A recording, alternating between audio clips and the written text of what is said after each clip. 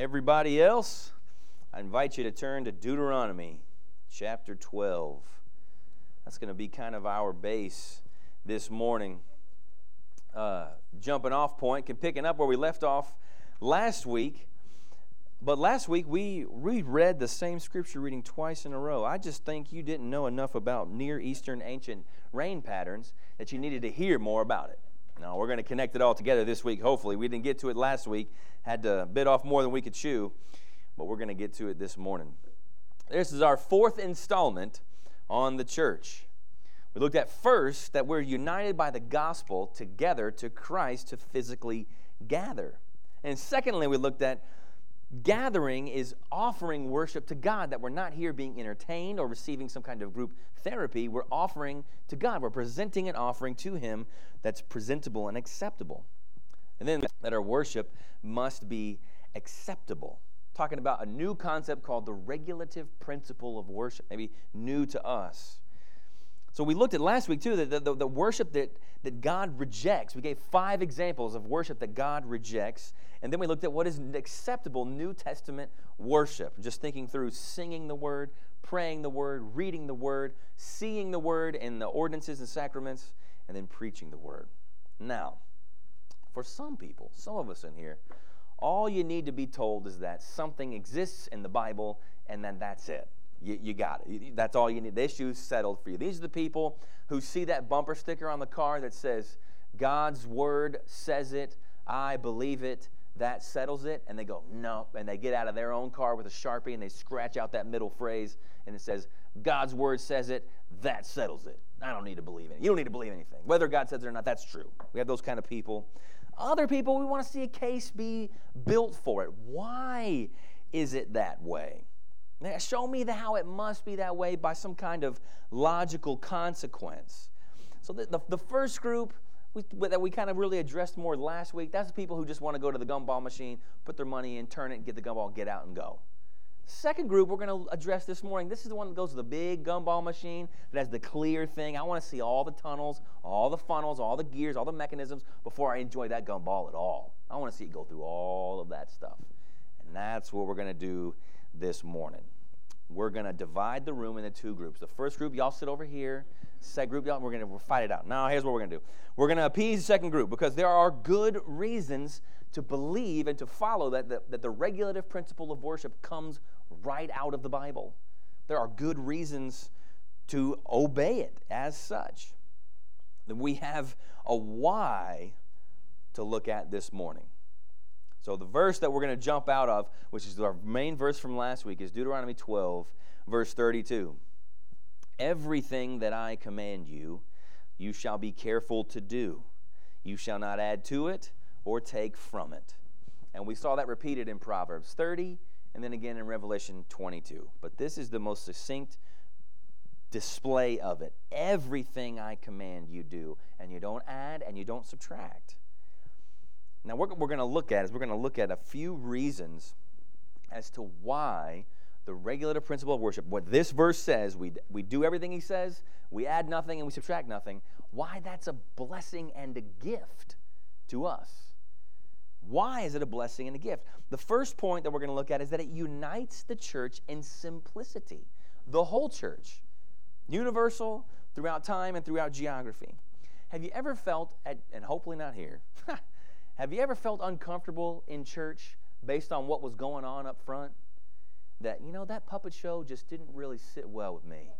Or, that interpretive dance, that person needed to have on a few more clothes to do interpretive dance here in church. Or, the dirt bikes were okay, but when they crashed on the stage, it just kind of threw me off. Or that movie clip, there was kids in here, and that movie's a rated R movie, and we showed that clip this morning. Or what, I just felt weird when the pastor and his wife were sitting on a bed together on stage and teaching from it. That's happened before, by the way. Or there's a dunk tank up there, and it's talking about our thankfulness to God. I just felt weird. Or even something as simple as, there's so many pictures of Jesus, and they all look different. You got Swedish all the way over to Middle Eastern Jesus, and I don't like it. Ever felt uncomfortable in church because of those kinds of extra things? See, the thing about biblical mandates can be forced on the people of God. When something happens like that in church, you came to worship and you were forced to endure something else that God's word says nothing of, that you've added to. See, we all have different consciences, right? And we all have different backgrounds. We've had different experiences. And in the church, that's supposed to be respectful of those things. We see Romans 14:13 that says, therefore, let us not pass judgment on one another any longer, but rather decide never to put a stumbling block or hindrance in the way of a brother. I mean, if you're doing that in church, then we're somehow wrong. When we add things that are not supposed to be there, we go beyond what the Word of God says, and I now have to endure it. We've all heard the horror stories of going through that. That happened in church. I came to worship, and this thing was forced on me, and I had to endure it. And that's what the leadership said that we got to go and be a part of. And you know what's sad is that most of it all comes from money. You can't do those extra weird things that make people feel uncomfortable if you don't have money, right? Smoke machines cost money. Trapeze artists cost money. Video presentations cost money. Performing an ultrasound on stage for Right to Life Sunday costs money. Now, we should be pro-life. Absolutely, 100%, vociferously pro-life, but are we less faithful because we don't have the money or the resources to bring and perform an ultrasound on stage?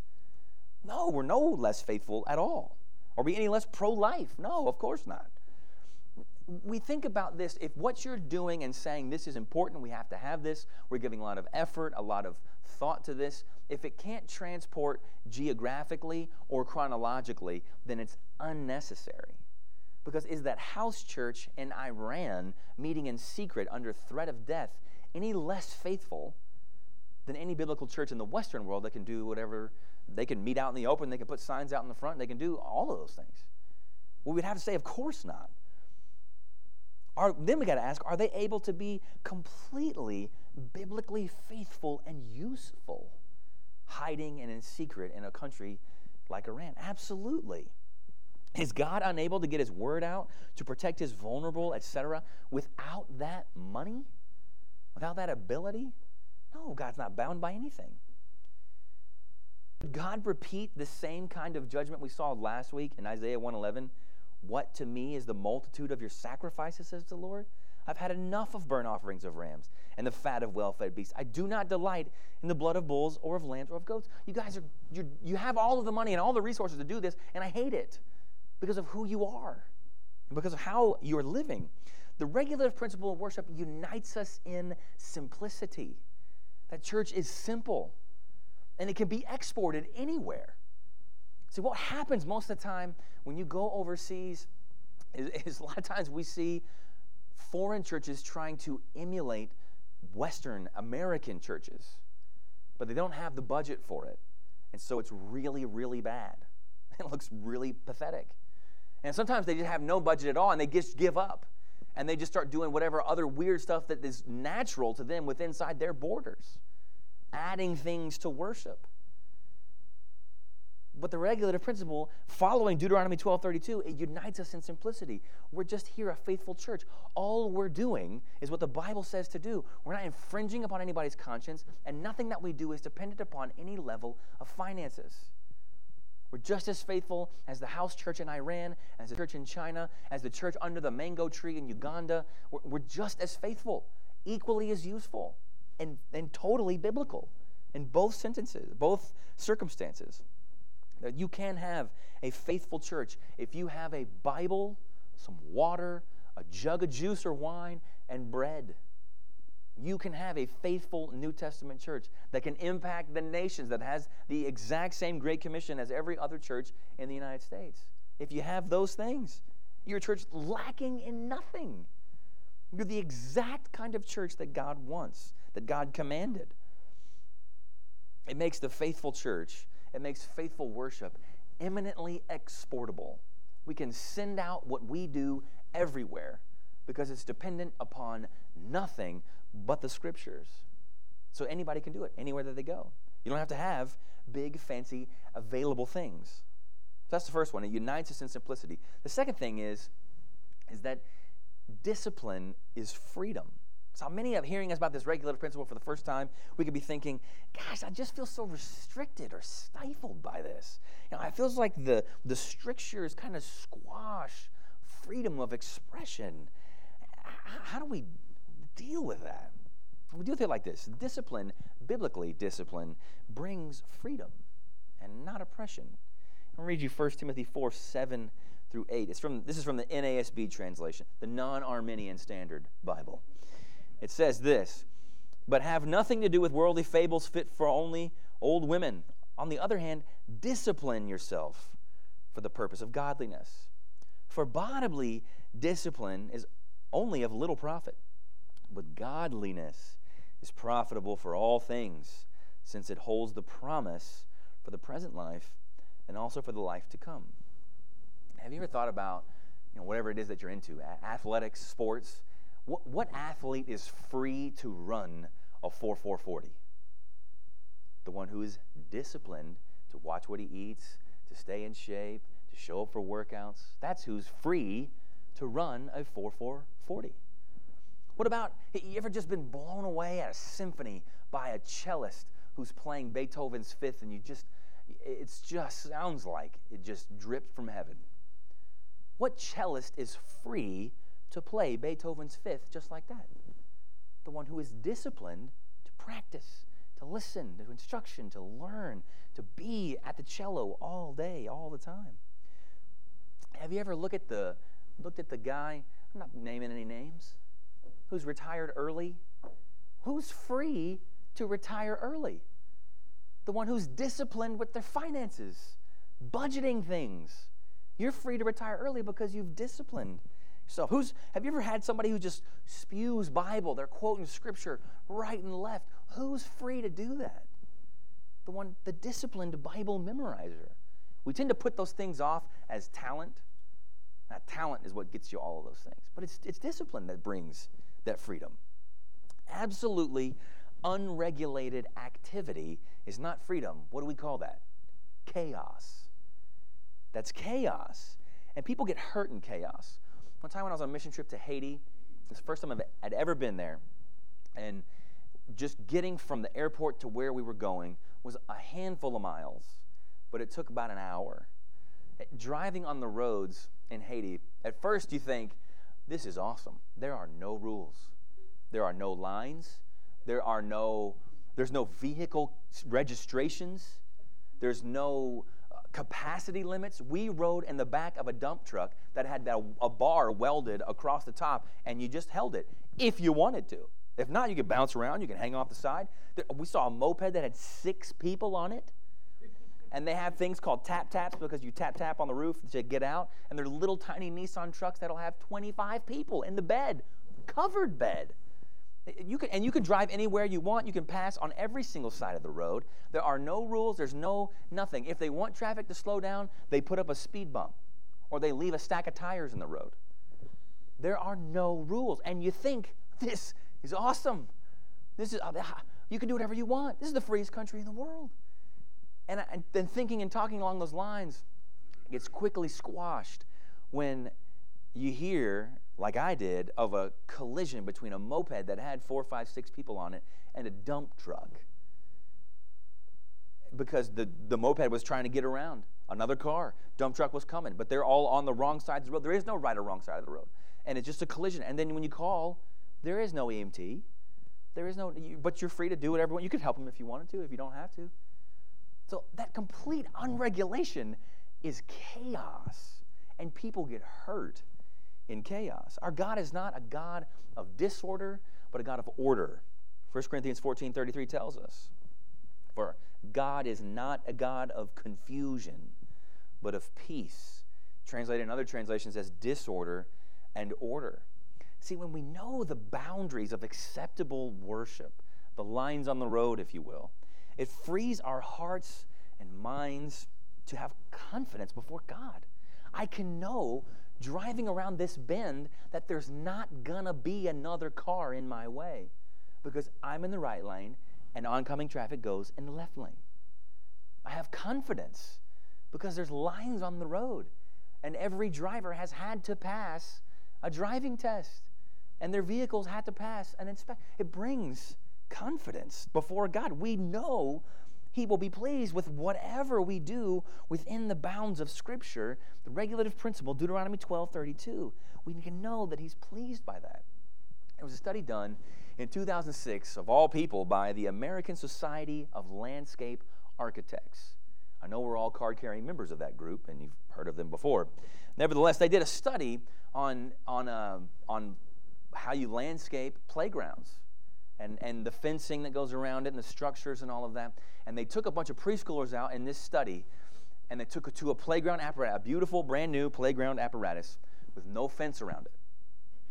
And all of the kids, instinctively, they don't know they're in the study, they all stayed right near the teacher around itself. They didn't move farther from that.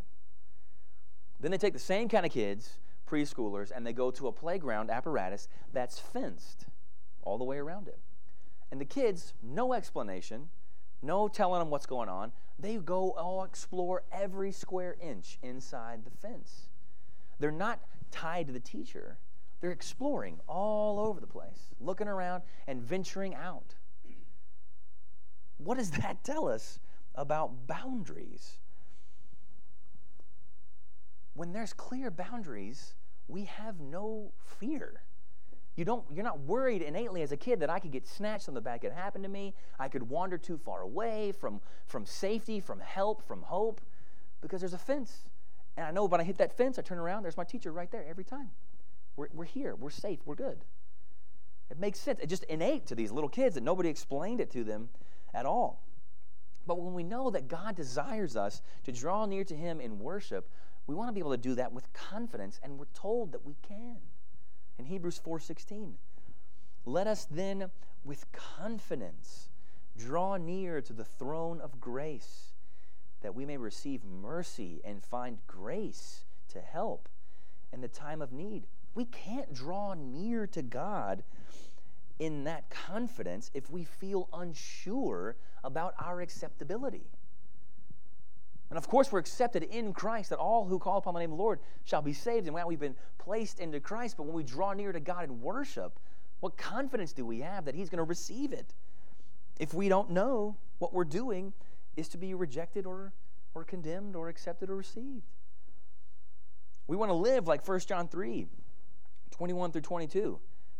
Beloved, if our heart does not condemn us, we have confidence before God. If you're not struggling with in your conscience, you have confidence before God, and whatever we ask, we receive from Him, because we keep His commandments and do what pleases Him. In the boundaries, we do what pleases Him. We have confidence. Our heart's not condemning us. We're not struggling over whether or not we should be doing this or not. Here's the lie, that no boundaries brings freedom, and that we have that freedom and then we can just use it. But actually what that does is it leads people to two extremes. It leads you either to legalism or it leads you to just a straight up free-for-all. So you think about the two scenarios, the Haitian roads and then the playground study. One was total free-for-all and one was legalism. Who told those kids stay right by the teacher? You know, if those kids could just kind of pop up and speak coherently for what they're feeling and thinking, they'd be like, no, it's not safe anywhere else. We have to stay within at least 10 feet of the teacher. That's the only place we could be safe. Legalism. Free-for-all is the opposite. There are no rules on the road, so I'm going to do whatever I want. I'm going to take curves at 50 miles an hour. I'm going to drive on all sides. I'm going to pass on all sides, and I'm going to pack as many people in my vehicle as I can. Both of them lead to not flourishing, because we're either going to be legalistic or we're going to be completely antinomian. We're going to have no rules and no nothing, and people get hurt in both, right? When there's a church that doesn't believe the Bible or teach the Bible or understand it, but still cares about morality, you become legalistic because you're not actually following these rules. You make up your own. And what you make up is always more restrictive and more oppressive than anything that God has ever said. Or you have the opposite of that. People who are not seeking to be governed by the Word of God, they just say anything goes. And then you have churches that I know that I've heard of personally where you have people on staff sleeping with people that are not their spouses. You have rampant sin running all over the church, but money's coming in. So either way, what we need to look at and see here is that the discipline brings freedom. Think about it like a budget. Nobody likes talking about budgets, but they're helpful and they work. Because you think about it, the person who's given to legalism, when you have a budget, they're going to go, no, we never spend any money. We don't eat. We don't have electricity. We don't do anything. Because what if we overdraft? What if we bounce a check? So no, you don't need braces. You don't even need teeth. We're pulling them all out. Like we're not. We might overdraft. We might bounce a check. We cannot spend any money. Legalism. But what's the other side of that? I never look at the budget at all. We're constantly overdrafting. We're constantly in debt. And then now we're oppressed by that. But if you just follow the budget, then you look at the line, you go, you know what? We got $30. We can go see a movie. Free of guilt, free of concern. We just look at what the budget says. We look at the bank account. There's money there. We can do it. No guilt. No nothing. And you look at the budget. Oh, there's not money there. We'll put that for next month. The freedom that a budget brings. This is all the regulative principle is talking about on that level. That freedom brings, or discipline brings freedom. Now, thirdly, what it brings to us, the gift in a sense, is that it proves to us that God is not a distant, stoic deity. A distant, stoic deity gives us no comfort. Imagine a scenario when God gives no instruction for worship. What would that say about God? He demands to be worshiped, but he gives no instruction for that worship. Let's say he's distant, not near. He has no desire to be really known. He's harsh, and he holds high standards, but gives no direction. That's like a father that we all, as fathers, don't want to be, or if we had, we wish that we hadn't had, a father who never speaks to his kids. He's there, he's around, but he never speaks. He just gives disapproving grunts. He just sits at the table, and the kids are all trembling and wondering, is Dad happy? Does he like me? What's going on today? It seemed to work the other day when I brought him the newspaper that the frown flattened out. It wasn't a smile, but I'll get the paper every day then. Maybe that's what he wants. Who wants a father like that? That you have no idea. Just grunts and disapproval. Demands obedience and tasks well done, but gives no help. Is that a loving father? No. See, the regulative principle of worship is evidence that God is a good father to us. He is near. He's not far off. He's brought us in and told us who he is, who we were, who we are now in Christ, and how we enjoy the richest fellowship with him. Brought us in. Ephesians 2:12 and 13 says, remember, Paul says to these Ephesian brothers and sisters, that you were at that time separated from Christ, alienated from the commonwealth of Israel, and strangers to the covenant of promise, which leads you to be this, those who have no hope, who are without God in the world. That's who you were. You're outside the house, not in with the family. But now, verse 13, in Christ, you who once were far off have been brought near by the blood of Christ. Brings you near and says, this is how it goes in our house. I've adopted you into my family, and I'm not just saying, hey, figure it out. There's chores to do. There's things that are going on. There's also good stuff that you could be a part of, but I'm not telling you anything. He's a father. He's there. He's like, hey, I know you're new.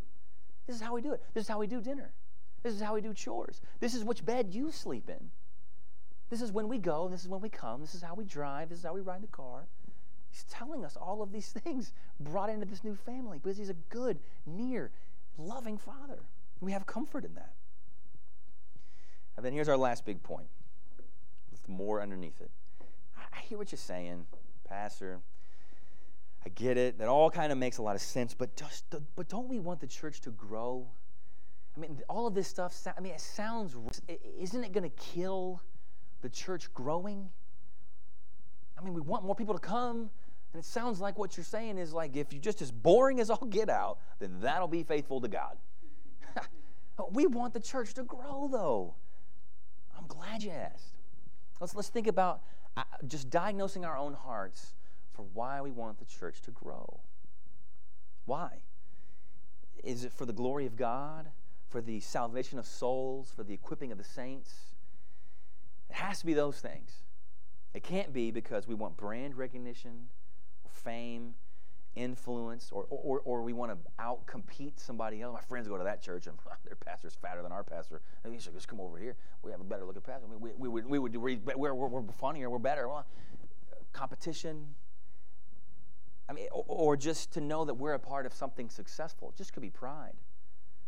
We want to be successful and known as successful. To tell people at the playground or at Little League or at Sewing Circle or at golf, yeah, we got like 5,000 people coming and we add about 5,000 a day. I don't know what we're doing, but I guess it works anyways. Just pride. Is that why?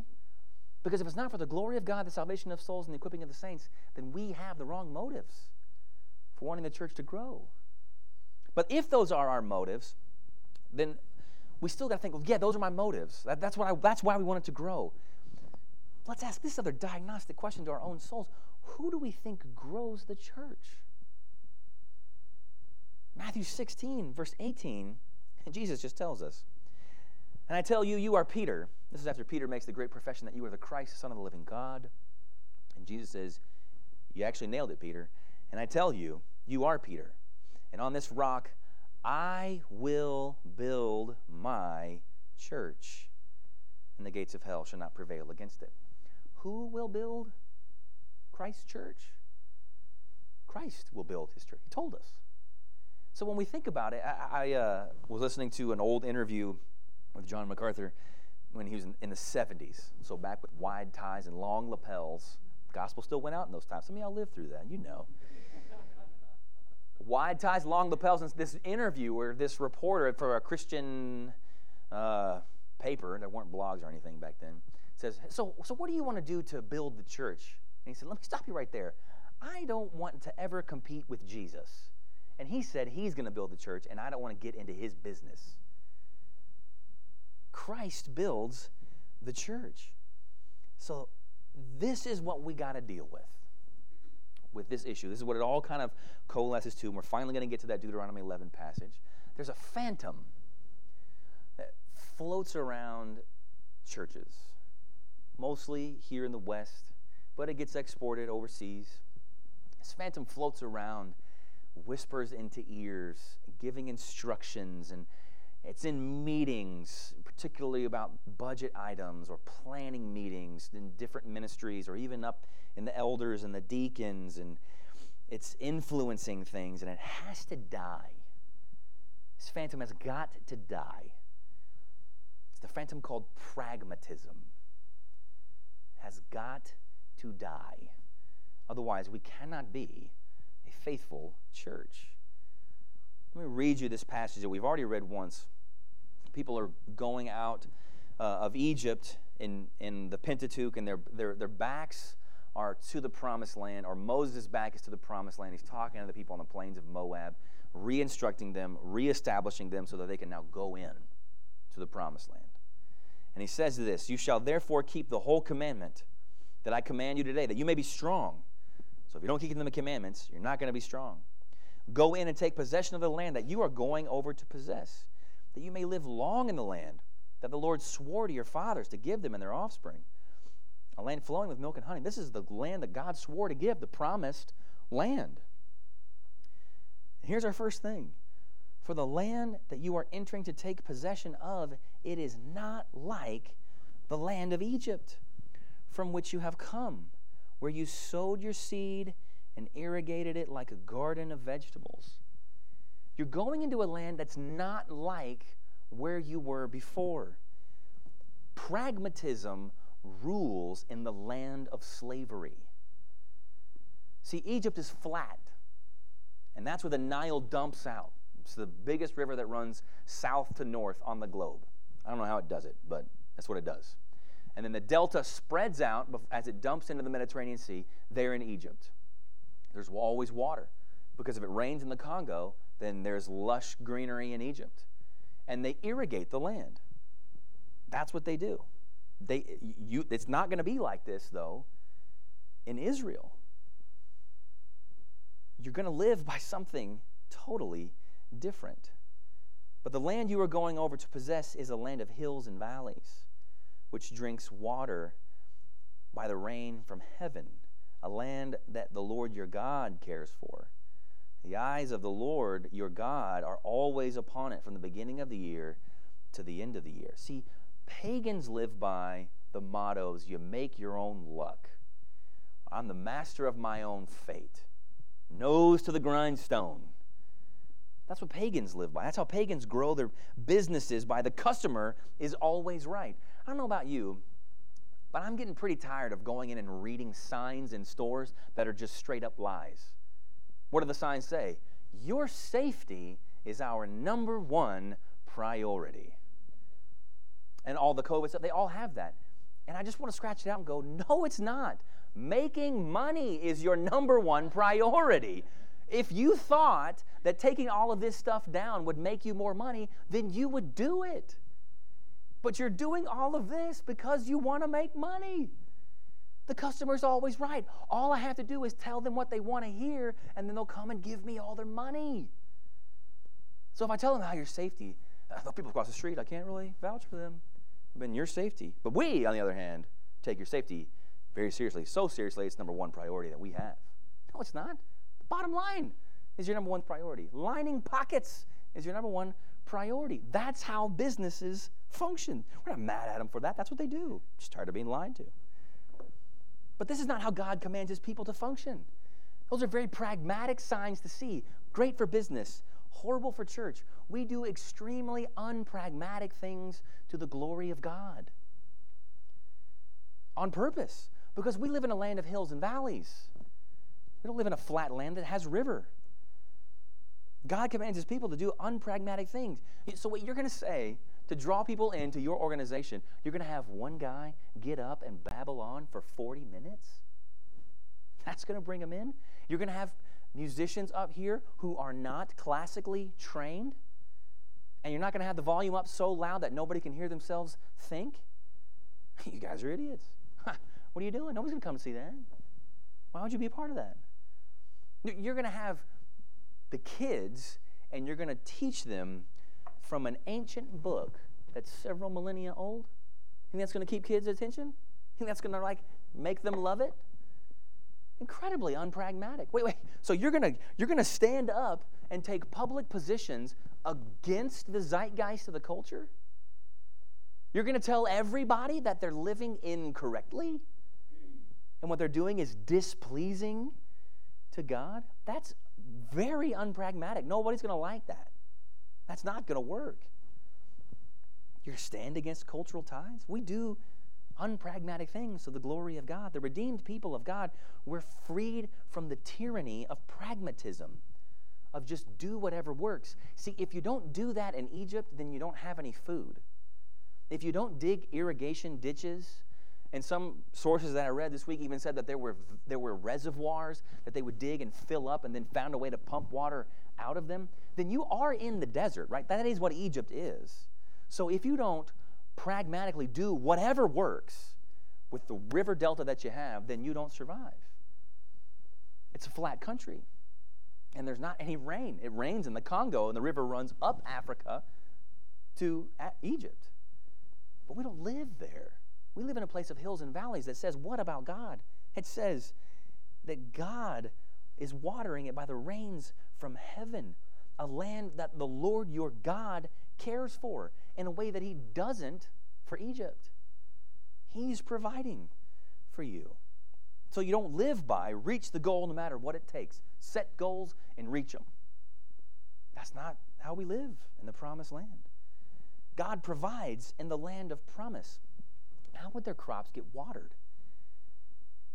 God would send rain, and it would flow by the contours of the land. So no more digging trenches for irrigation. Just complete dependence upon the providence of God. See, what we think sometimes is, yes, we can depend on God, but we can also irrigate and dig trenches. And we can, get all those things. Well, we know how to do that. We remember that from the land of slavery. We can still do those things. But so we think it in the church. Well, we need marketers. We need entrepreneurs. We need type A leaders. See, that's what we need. No, we just till and sow and tend and wait for rain. Like Paul says in 1 Corinthians 3, 5 through 7. What then is Apollos? What is Paul? Who are these people? They don't matter. Servants through whom you believe. That's all they are. They're just servants. As the Lord assigned to each. I planted, Apollos watered, but God gave the growth. So neither he who plants nor he who waters is anything, but only God who gives the growth. See, the people don't make anything happen. God makes everything happen. You can plant and you can water, and it won't do any good if God doesn't make that thing germinate and grow.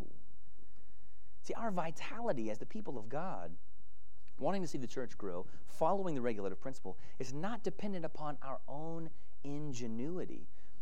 Have you ever felt like a failure because the church that you were a part of didn't grow based on some spectrum or some metrics forced upon it? It's your fault. You weren't charming enough. You didn't have enough canvassing done.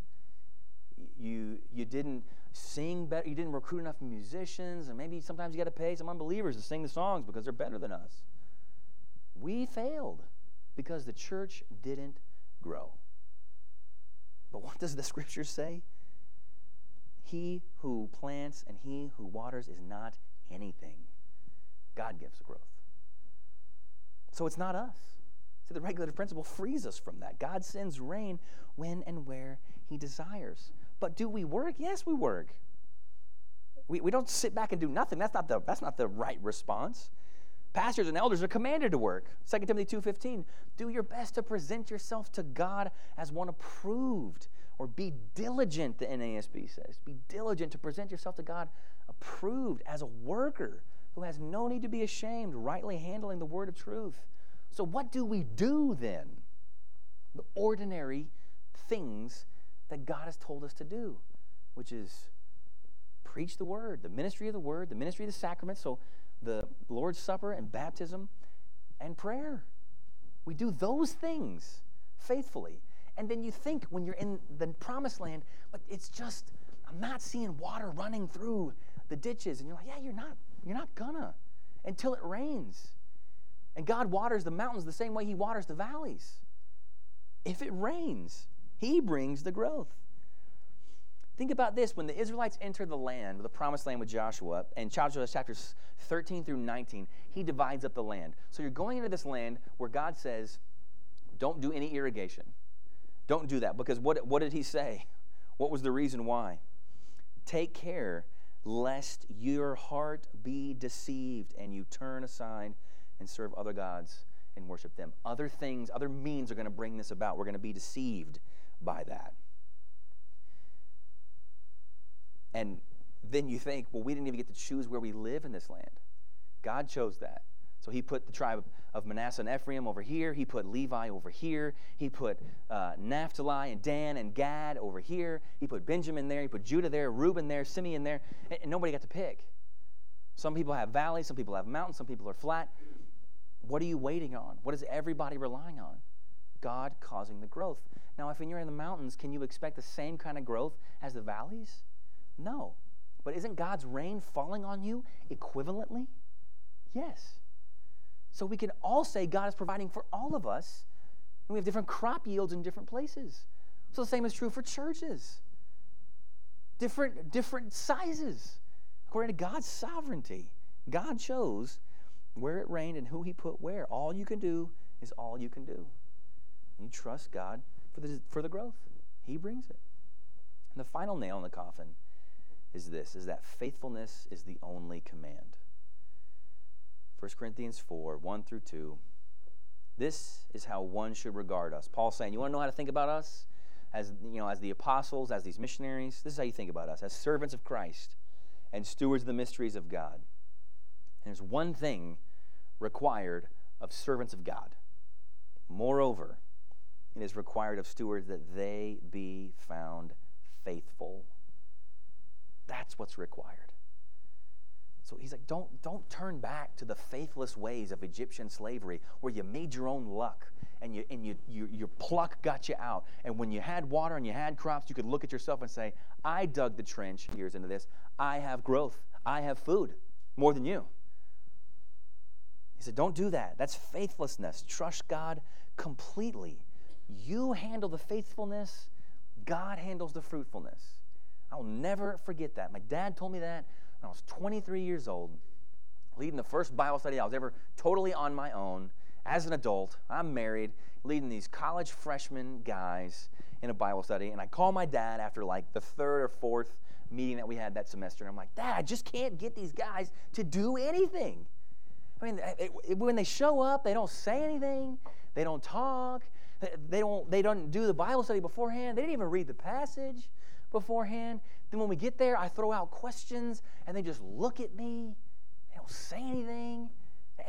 Or they'll just be like, yeah, I didn't get around to it this week. And I was like, well, what'd you do every night? Oh, man, I was playing World of Warcraft. I was playing Halo. And I'm like, Dad, they're just playing video games. I'm just going on and on and on and on to my dad about how pathetic these guys are in my Bible study. My dad just lets me just spin my wheels all the way out. And then he says, you provide the faithfulness. God provides the fruitfulness.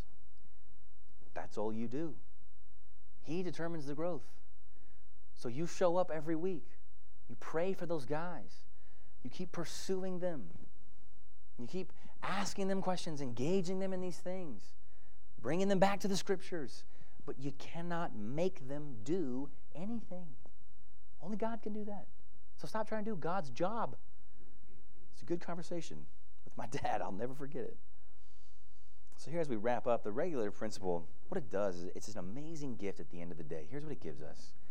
We get to the end of our lives as those who are affiliated with, members of, leaders of Faith Bible Church, following Deuteronomy 12:32, and we can know that whatever it is that we are, whatever it is that we became, Christ did it.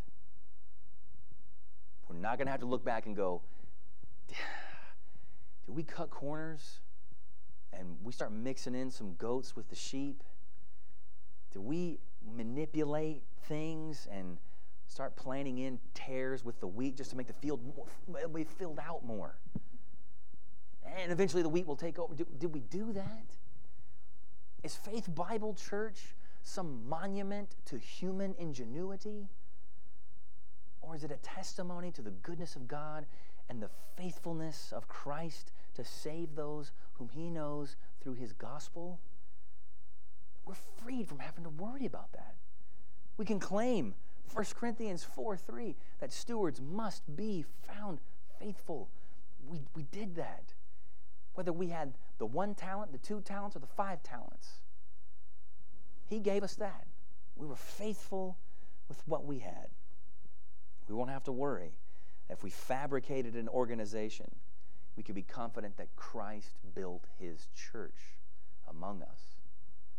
No manipulation. We know there's plenty of other groups out there calling themselves churches that man has built. And they will crumble. But we can be sure at the end of our lives that Christ did it by following these principles. And at the end, if that's our story, who will receive all the glory? It can only be Christ. It can't be us. There's not going to be a statue of me anywhere, or the elders, or the members, or anything. There's not going to be a nameplate put up for all of these people. It will be Christ. That's who we exist to glorify. Who will receive the glory? Not you, not me, certainly not Scott.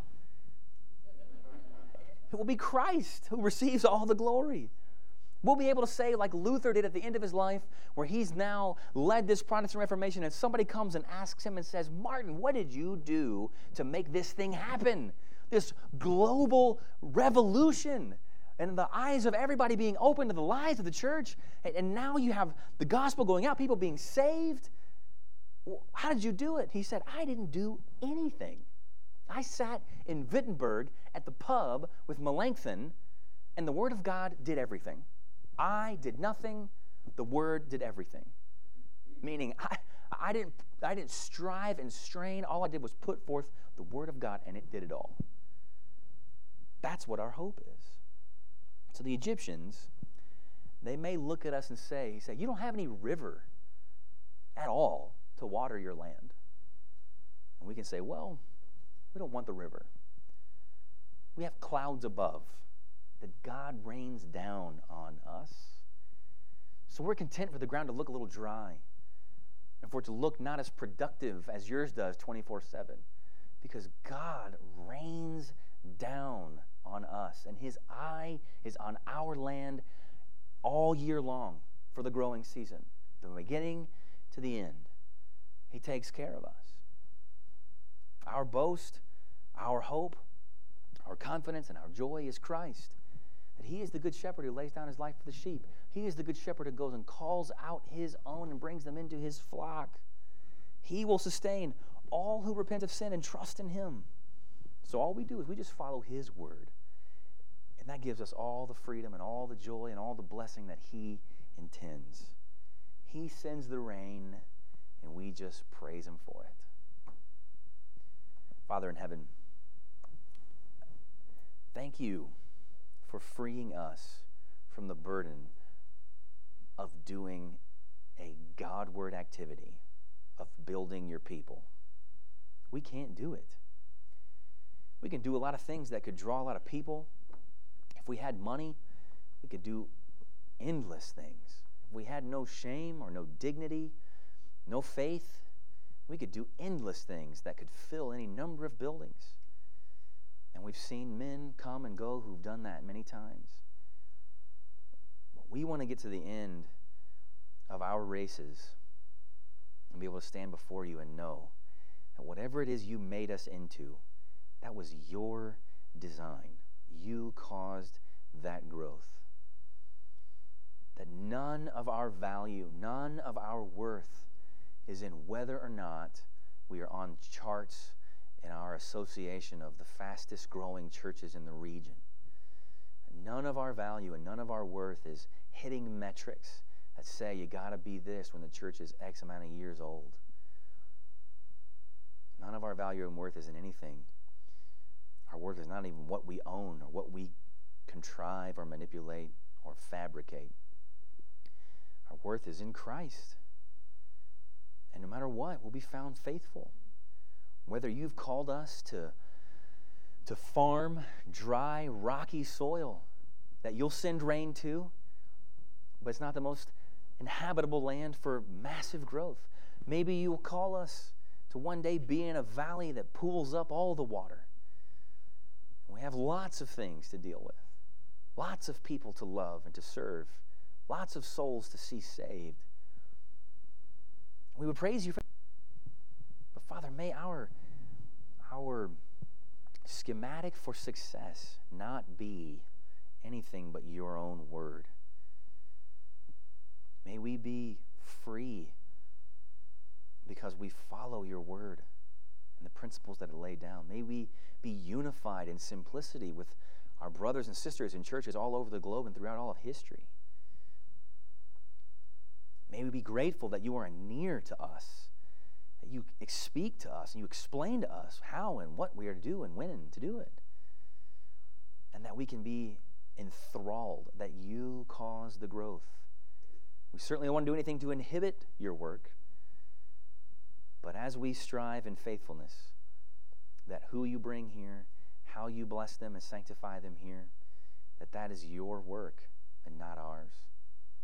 That we'll get to the end of our days, we'll be tired, we'll have sweaty brows, bloody lips, tear-filled eyes, because it'll feel like we did a whole lot, but then when we stand before You, we'll know that we didn't do anything. You did it all.